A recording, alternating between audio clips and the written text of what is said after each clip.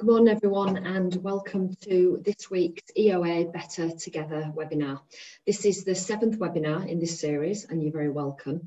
I'm delighted that this week we're going to be covering the topic of trust and transparency in communications during a crisis, which of course is something that employer-owned businesses are renowned at demonstrating.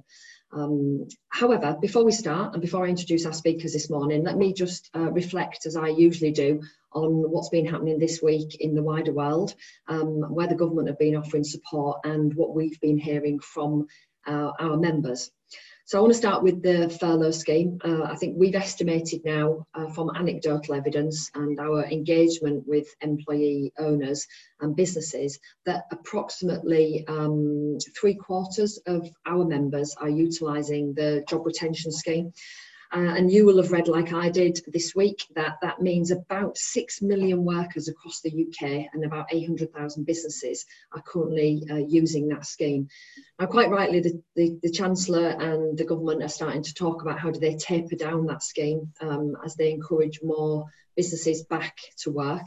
And that could be anything from reducing the 80% cap. The 80% down, it could be reducing the cap down from £2,500, or it could be some sort of partial release of the scheme so that you can bring employees back into the workplace on a part-time basis.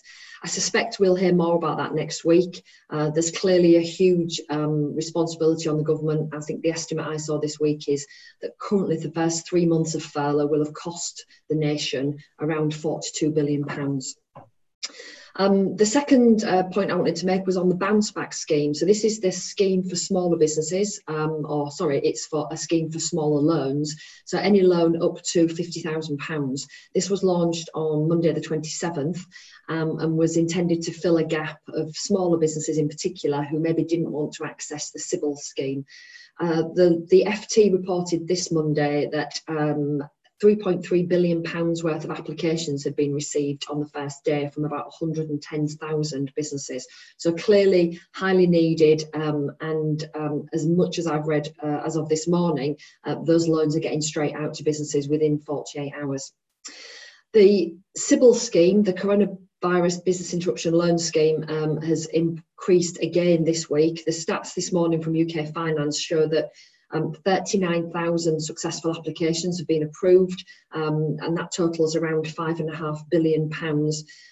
There are 62,500 total applications, so there's probably another 30,000 businesses who are likely to have approvals in the next few weeks. And it's interesting again that the British Business Bank have approved 9 more lenders this week. So that's now about 63 different lenders are able to offer the business interruption loan scheme. And I was delighted this week to notice that Social Investment Business are now offering loans through that scheme, particularly to social enterprises and charities, which is an important part of the economy. So the other thing I wanted to talk about was just to update you on a couple of member stories. We keep looking out for these. If you've got a story of things you've been doing to innovate around the crisis, then please do let us know. Catalyst Choices is one of our members based over in the Northwest. I was delighted to hear this week that they have opened a new step-down facility for COVID-19 patients in Liverpool in collaboration with the local authority there. They provide personalised care to people in the community. So that's a great initiative. They've taken a mothballed facility and brought it back into life for that step-down care that's needed. And also business Westco Tech, who are involved in smart city and vehicle activation signage. They're now distributing a new solar-powered hand sanitising unit, which is all about creating not just smart cities, but also safe cities. So 2 great stories there of innovation.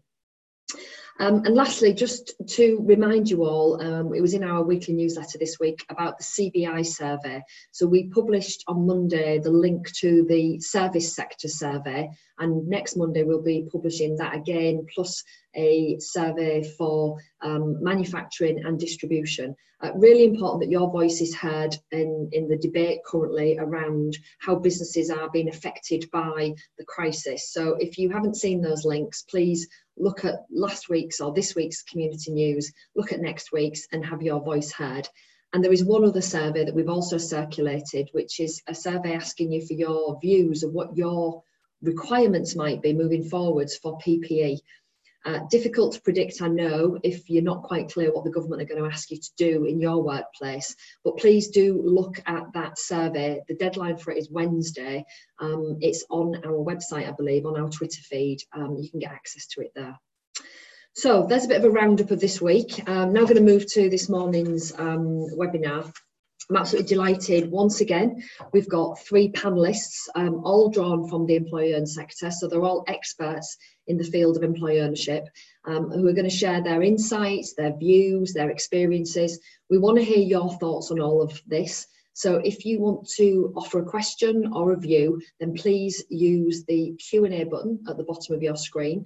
If you have any technical problems, use the chat function, and Annabelle, who is supporting us today, will be able to help.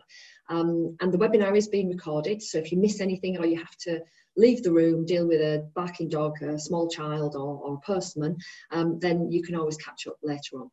So let's kick off. I'm delighted, first of all, to welcome Simon Poole. Simon is the Managing Director of Jerba Campervans, based in Scotland, an employee-owned business and a proud member of the EOA. Good morning, Simon. Nice to see you. Morning, Deb. Good morning. And Simon's going to talk us through some of the actions that he and his team have taken in dealing with this crisis so far. So over to you, Simon. Okay, thank you, Deb. Good morning to everybody. As Deb said, my name's Simon Poole. I'm the Managing Director of Jerba Campervans. I started the business with my partner Kath back in 2006. We now employ 14 people, including ourselves. Last year we turned over £3 million. What do we do? It's all in the name. We basically manufacture camper vans. We're an approved converter for Volkswagen. Our route to employee ownership in 2018, January 2018, we transferred all our shares that we held in the business, 100% of them, into an employee ownership trust, and we became entirely employee owned. We worked a deferred consideration plan for allowing us to take some value from the business, and we initially did that over a 5-year period, but at the moment, obviously that's under review because clearly the situation we're all in now, may well affect that. Currently, all our staff are furloughed, and myself and my partner Kath are just keeping the business ticking over. When Deb asked me to talk about trust and transparency, and I do believe we've got a very strong level of trust in our business, I had a quick think and thought, well, actually, how do you get trust? Where does trust come from? So I then put it into three basic points, and I thought the first one was, if you do the right things in the first place, then people will trust you. So, for instance, our highest to lowest pay ratio is less than 3. And I think that's fundamentally a very good sort of example and position to start from. The next thing was you have to tell people about it. You have to tell employees that, but you have to tell your employees in the right way and at the right time. So maybe unusual for some businesses, but employees know all the accounts for the business. They know my salary. They know the deferred consideration value that we're receiving. So we've been very open and very honest, and that, I believe, has created a large amount of trust between us and the employees. And we also really do listen to employees, and we act upon their ideas and their input. So we've got a very strong two-way relationship. And I think that's helped us enormously getting through COVID-19. So looking at COVID-19, what do we do? Well, we prepared for the lockdown before it happened. So I'm an avid news reader and junkie of looking at news from all over the world. And I was pretty sure something was going to happen. We were going to go into lockdown. So a couple of staff who we felt were vulnerable, had vulnerable partners, we sent home back in the middle of March. A couple of people who were showing symptoms of illness, we sent them home on full pay. We talked to our employees about the financial situation within the business, and we reassured them that the business was cash healthy and we could see our way through this. So we were open with them, and we concentrated on maximising cash at that point. We stopped a couple of capital projects. We sold a couple of items which are of good capital value, vans that we were going to sell later. So we made sure we had cash in the bank. And what have we done since then? Well, I think we initially were in just a reassuring phase for the first 4 weeks. So we guaranteed everybody their 20% of the wage on top of the furlough. So nobody was going to be financially hard up. Again, we reassured people that the business was not in jeopardy. So everybody was absolutely comfortable with that. We created a WhatsApp group, which initially was, for the first 4 weeks, more just keeping morale up, idle chit-chat, daft photos backs and forwards between employees, and just keeping communication going and keeping people talking.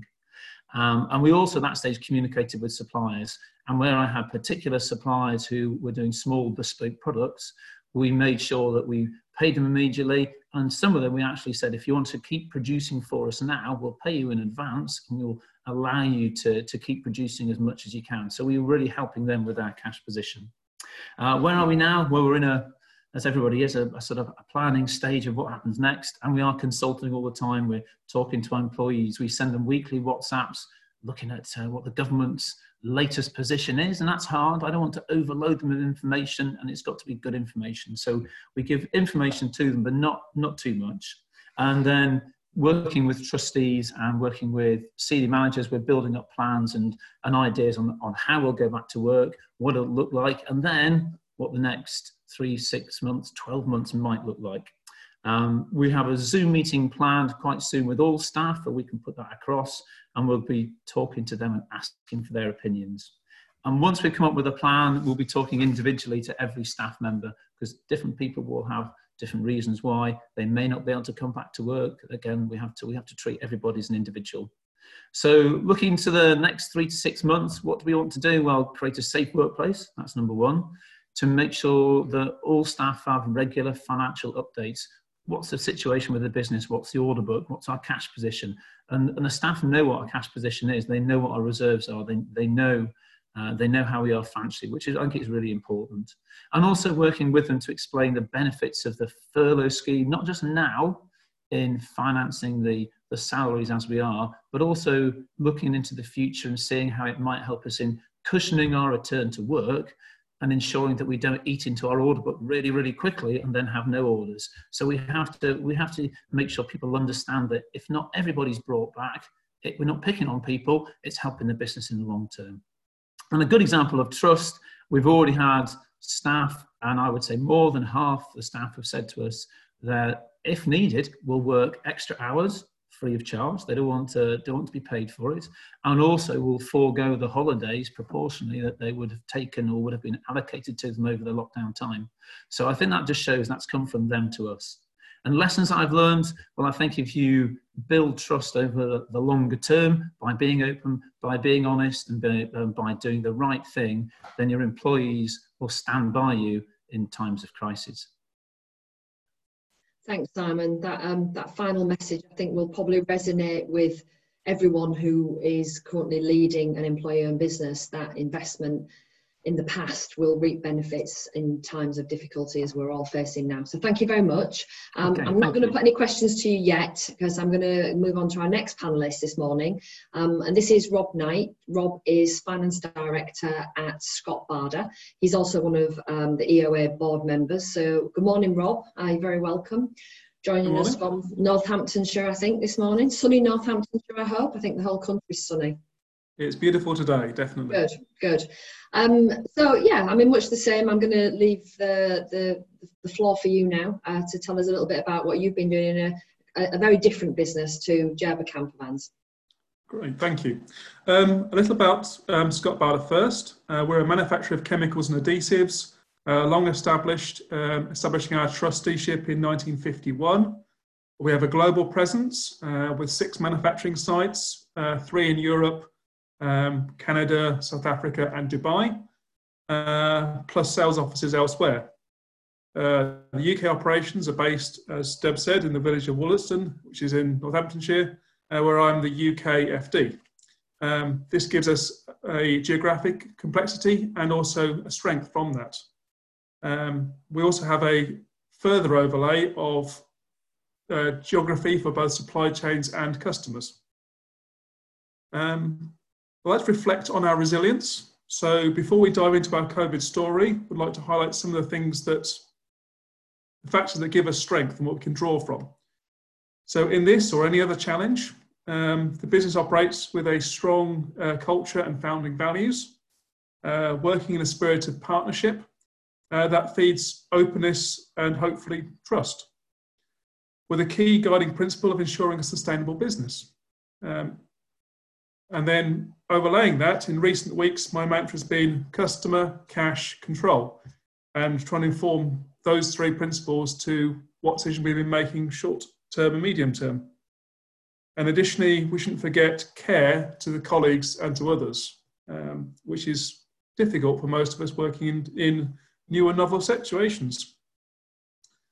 So our COVID journey has been different in different places, with sites like the UK kept open as a critical industry, whilst others in Canada and South Africa have been forced to temporarily close by the authorities. In the UK, our journey has been through several phases. In the first phase, those colleagues who could work from home were encouraged to do so. For many, this was simply fewer days in the office. At that time, we also identified vulnerable colleagues and their families, and giving them the opportunity to work from home, many from the first time. We needed to provide an IT package and practical support to encourage that they could do that work during that phase. As the government advice changed, we entered the second phase where anybody who could work from home was then instructed to do so. This put additional challenge on our IT and telephony infrastructures and meant such things as using desktops from home for the first time. And as the government furlough scheme developed and our workloads became impacted, then initially 10% of our workforce was furloughed, and in the last couple of weeks that's reached 30%. We are now in the planning phase of what reopening looks like with social distancing. So, customers. I mentioned earlier that we work in partnership. Early on, we concentrated our efforts on understanding our customers' needs, who would remain open, and particularly who was actually supplying into critical end users. With different industries and geographies impacting very diverse ways. To coordinate this, colleagues from different departments were receiving different parts of the jigsaw. So we developed a common reporting suite, giving wider visibility and allowing colleagues, many who were now isolating, to have a relatively good overview of the emerging and changing picture. Secondly, we contacted our customers, recognising everyone's focus on cash, asking them to talk to us if they needed a payment plan or other support. And as a quick aside, we also have some office space available for rent for startups, which we've decided to give those companies a rent holiday and other support if needed. And we are now entering a new phase, trying to understand how our customers' startup plans will develop. The other side of the fence is suppliers, and thankfully we did work to understand our critical supply chain, allowing the teams to manage the supply during many difficult changes and restrictions. As the demand declined and changed, there has been a constant requirement to plan, replan, and then plan again. And that dialogue has allowed us to clarify the changing picture and shape of the business, however imperfect that information was at the time. At the beginning, we paid special attention to our very small suppliers, the window cleaner, the taxi drivers, to ensure that their payments were processed before we knew they were going to close. For the small, medium suppliers, we've made a commitment to continue to pay to terms. We're now currently wrestling with the added complexity of colleagues working from home or are unavailable under furlough when we're processing invoices and dealing with queries. We also have to deal with the geographic complexity of the timing of restrictions being lifted in different places, and when supply can restart from different locations. And that's an emerging picture and a challenge that we need to understand and keep abreast of.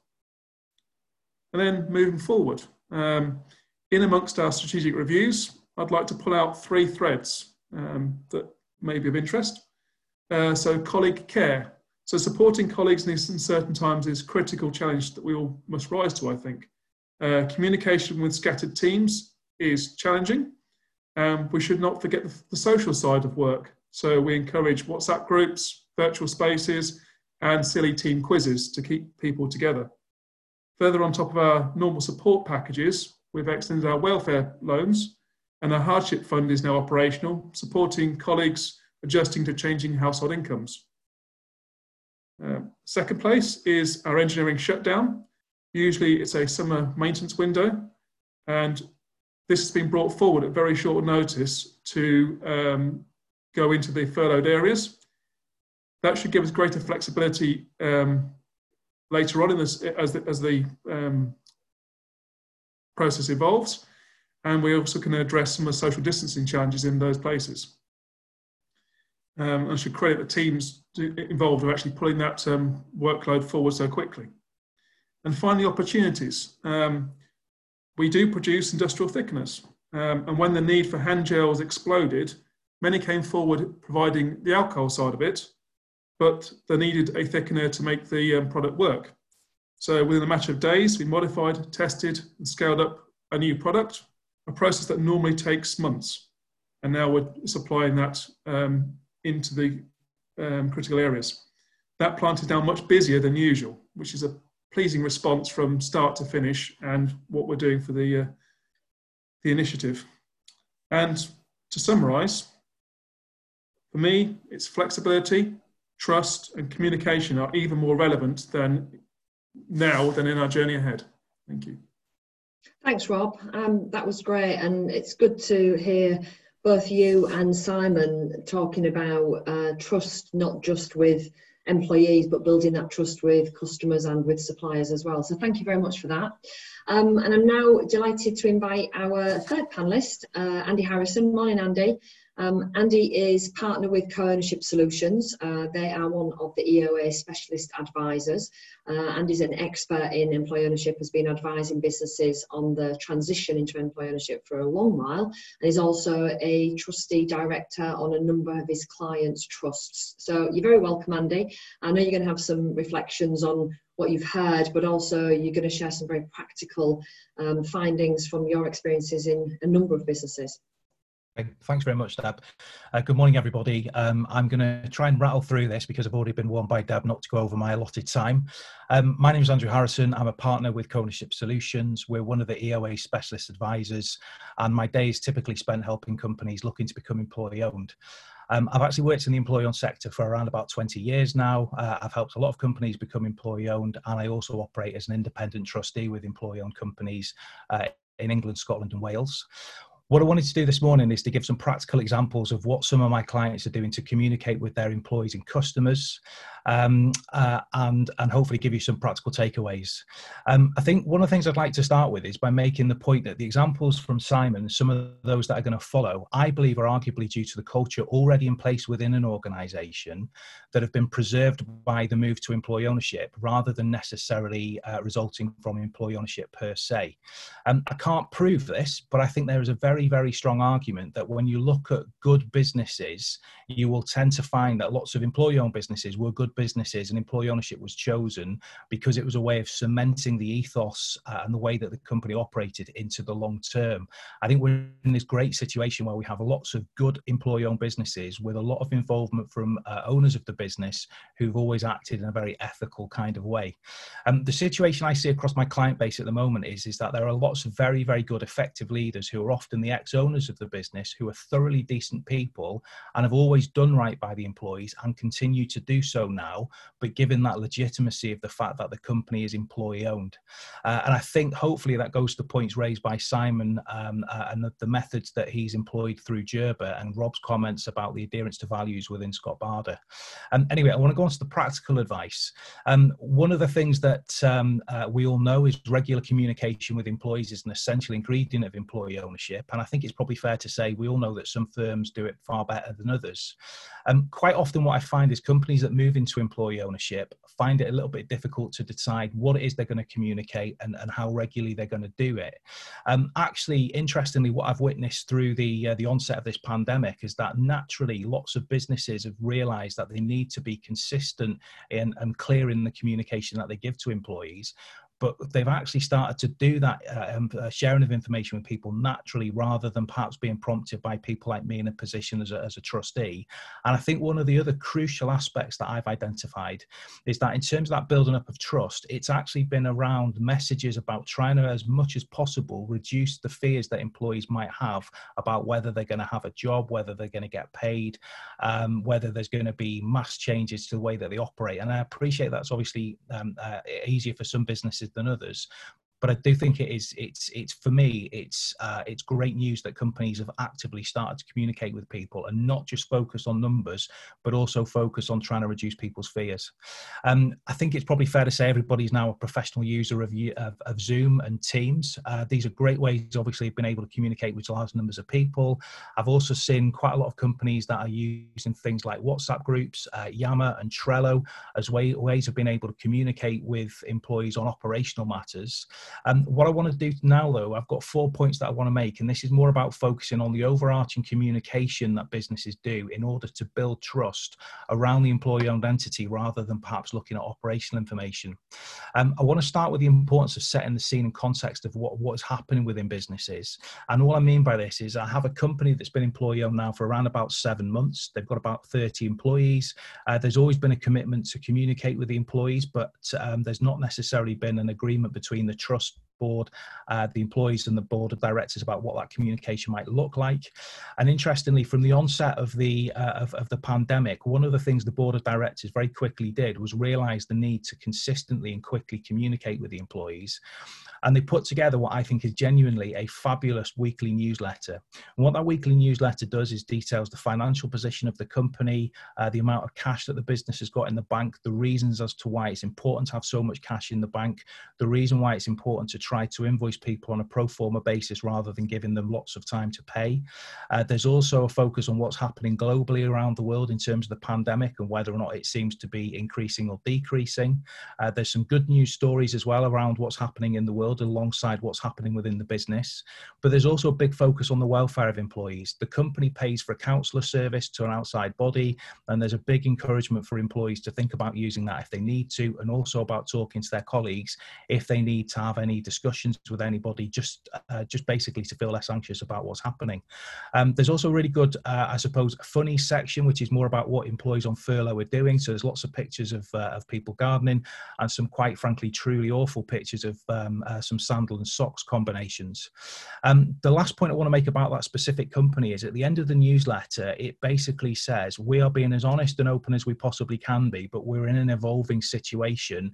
And effectively, the message that I get from that is we want you to trust that we're trying to do the right thing, and we want you to know that our focus is exactly the same as yours, but it may well be that things change just because of the nature of the situation we find ourselves in.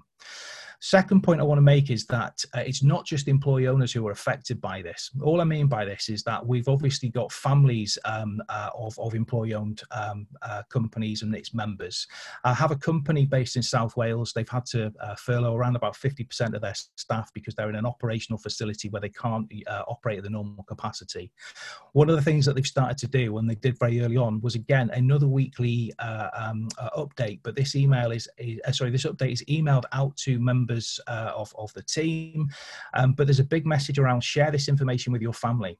And primarily what that's about is saying at some stage we're all going to come back to work. We know that you'll all have fears around the environment that you're going to enter back into in terms of safety, in terms of the possibility of spread, in terms of the possibility of taking it home. And we want to give you as much assurance as we possibly can that we're doing everything right. And if you or any of your family members have got any concerns, we want to hear from you. The last thing that company did, which is not strictly speaking communication, but I think hopefully highlights one of the ways that companies can think about building up trust, is the board took a decision very early on that they wanted to pay people a month in advance. And that was so that people would have assurance that they would be able to put food on the table, be able to pay their bills, and wouldn't be in a situation where they would be constantly panicking about basically being able to make ends meet. I appreciate that not everybody can do that, but I think it's a phenomenal example of a company taking a step they didn't have to do in order to be able to try and build up trust. The third point I want to make is that not all communication with employees needs to be work related. There's another firm I work with who've been employee owned now for around about 4 years. They've got just under 50 employees. Business is hopefully going to be safe from a commercial perspective going forward. And I think that fact is well understood by the employees because of the general communication that's taken place. But the reality is they tended to work in a very close-knit environment. So in an office environment where people would speak to each other on a very regular basis. And now obviously people are being forced to be at home and there's a fear of isolation. So one of the things that the board did very early on, and did this in consultation with the employee bodies, was a weekly welfare call. So effectively, each of the 6 directors will make sure that they speak to one of the employee owners at least once a week. And it's not to talk about work-related things. It's to just make sure that the employees are feeling comfortable, and if they've got anything that they're struggling with, or if they just want to have a chat with somebody so that they don't feel isolated, they feel as though they're being cared about. The last point I want to make about that company is they have furloughed staff, not because the business is any difficult position, but because it was important to try and preserve cash if at all possible. But what they've made sure they've done is they've said to all of the employees that have been furloughed and to everybody else, the fact that you're furloughed is not because we're at grave risk as a company, and it also is not a precursor to any of you being made redundant. And if there were a redundancy process, which we're not planning for, you would not be first in the queue just because you were put onto furlough. The furlough was made for good, sound commercial decisions, but that doesn't mean that you're going to be first there. All of this has been about making sure that they mitigate and reduce any fear that people might have. The last point that I want to make is sometimes there is no good news, but that doesn't mean that you stop communicating, and it doesn't mean that because there's no good news that fairness has to then cease. I work with a really tremendous employee-owned company on the west coast of Scotland who have been incredibly affected by the pandemic. They have around about 170 employees. 164 of them were put on furlough in early March. Their business has been forced to shut because they're in the hospitality industry, so they had no choice. This was a legislative requirement. It was also something they would have done anyway, out of a sense of needing to make sure that they acted fairly for their employees and customer base. But that business is now in a very, very difficult situation. It may not open until sometime in October, and I'm sure you can appreciate the level of working capital commitment that takes means that that business is going to face some very, very difficult times ahead. The focus has been on trying to be as honest as possible with employees through communications, through things like Yammer and other internal methods that they've got to make sure that people are aware of the situation the company faces, but equally try to do that in a way that you don't panic everybody into thinking there will definitely be no job to come back to. And I think this is quite a difficult balance to actually meet. Being honest with people without scaring everybody and making them believe that there is going to be no job to come back to. Because the employees in that company can't physically meet, what the company's been doing is they've been using things like Yammer and other systems to be able to share good news stories, to be able to train people, to share industry news and publications with them, share recipes, hold weekly quizzes, anything they can possibly do to try and continue the sense of community that they had amongst the employee base within that company. And the last example I want to give specifically to that company is you might recall when the crisis started, there was a story of a hotel in Scotland owned by the Britannia Hotels Group where they made all of the staff redundant, and those that were living in staff accommodation were effectively given 24 hours to vacate their staff accommodation. This particular company that I work with has probably in the region of about 70 people that typically live in staff accommodation, and they would have been well within their rights to have taken that same kind of approach, i.e. we don't want to carry the cost of you living here, so we're going to boot you out of your staff accommodation. That's never going to be an approach that you would hope an employee-owned company would take. And certainly for this specific company, it's never an approach they would have ever have taken. And what they actually did was said to people, if you can make it back to the mainland, if you can make it back to your homes, then obviously we would like you to do that, because there's a cost implication of continuing to run the staff accommodation. But for those of you that you can't do that, you can stay here for as long as you need to. We will do everything we possibly can to provide for you and make sure that you're looked after. That also in itself creates issues in the sense of, in terms of being able to contact and keep in communication with those people. They can't just turn up and knock on the door and ask how people are. But they made a decision that what they wanted to do is they wanted to care for people, because that's the way their business is. And I go back to my point earlier on. It's because the people that started and are still involved in that business are thoroughly decent people. And in my view, what employee ownership has done is allowed them to continue in that vein. I think the last thing that I would finish on is to say this. We hear and read comments about how bad practice is going to be judged after the pandemic passes. My view is that employee-owned companies, through what they do now, will end up being seen as trustworthy by employees, prospective employees, customers and suppliers, and that will give competitive advantage in the long term. And I think that's why it's really important that companies do what they can to continue to build trust.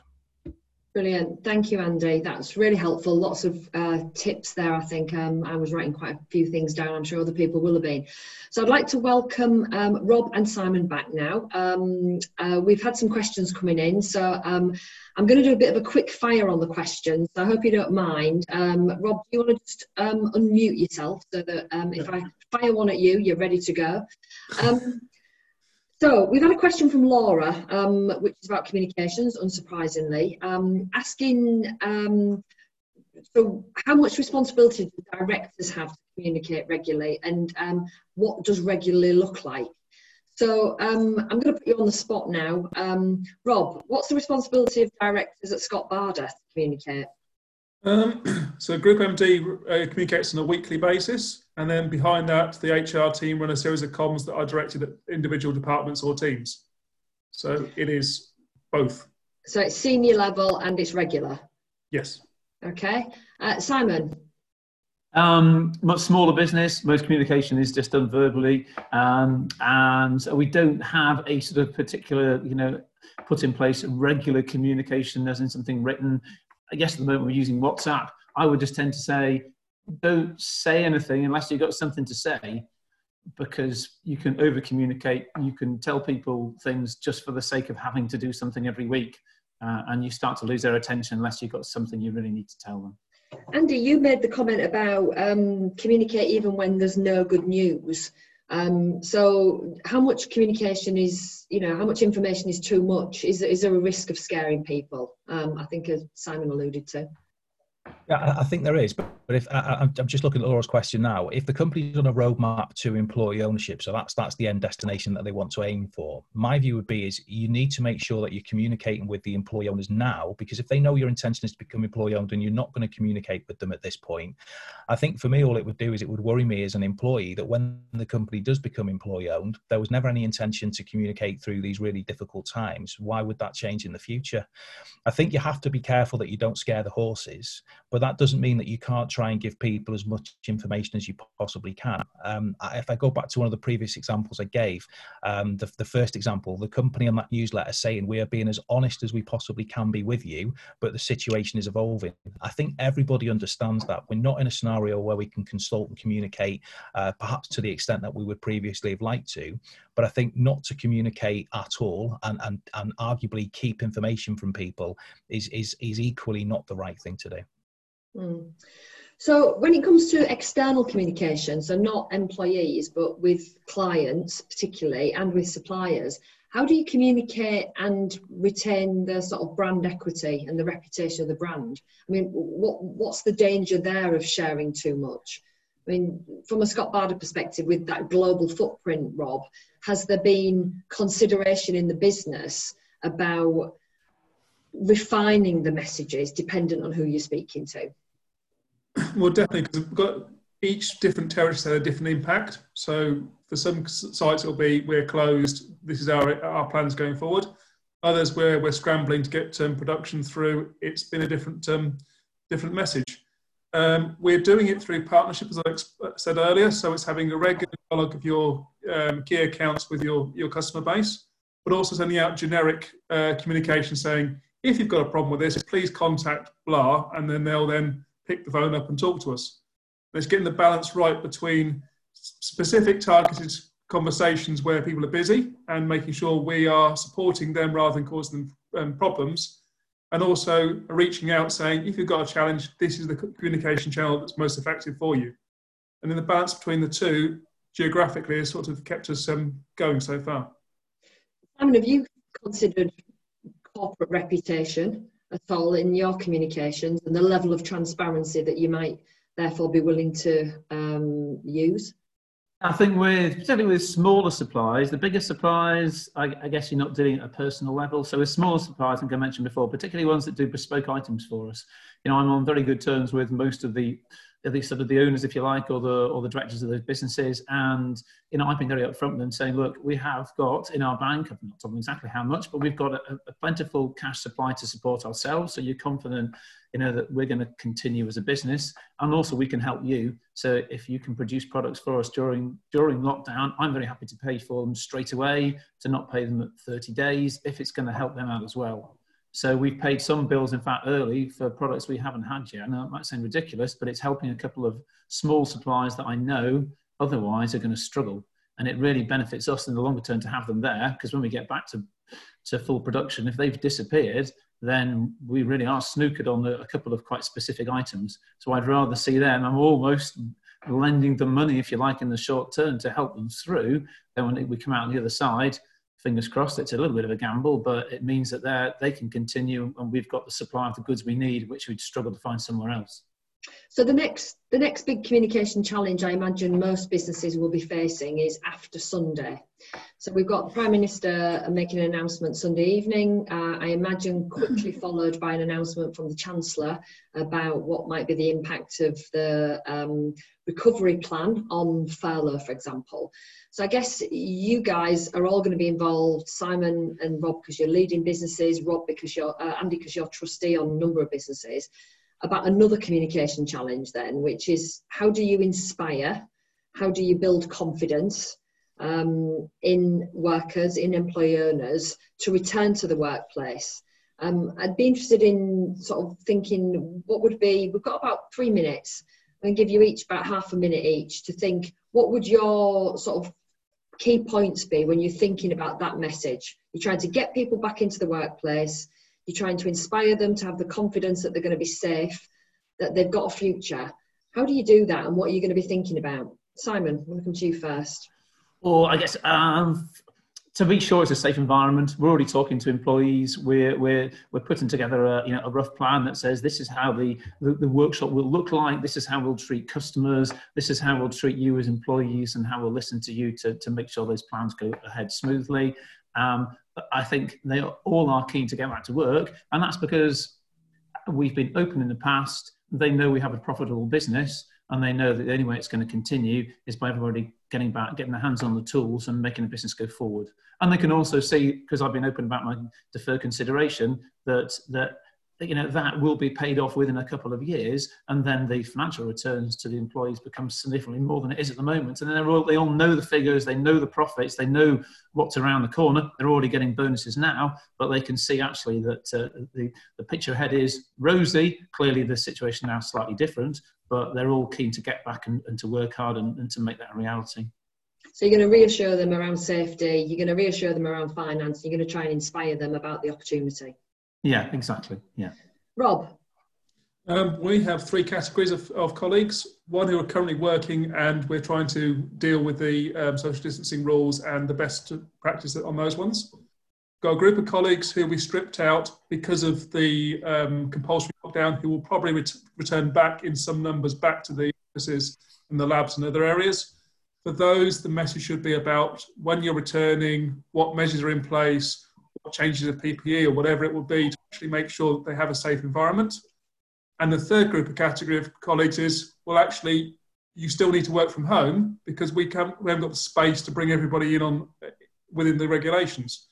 So it's not that you're any less valuable to the company, it's just that operationally you make sense for that. So from a business, we need to communicate that big picture from a teams and structural perspective. We need to make sure that each team understands why a colleague's been brought back or not, and if it's using a meeting room for an office space or a one-way system or toilets being moved around, they understand why it's been happening. Okay, so you're very much going to be focused on making sure they've got context and the big picture as part of that messaging to individuals. Yeah, your role within the business and how context fits, yeah. Brilliant. And Andy, have you got anything to add to that?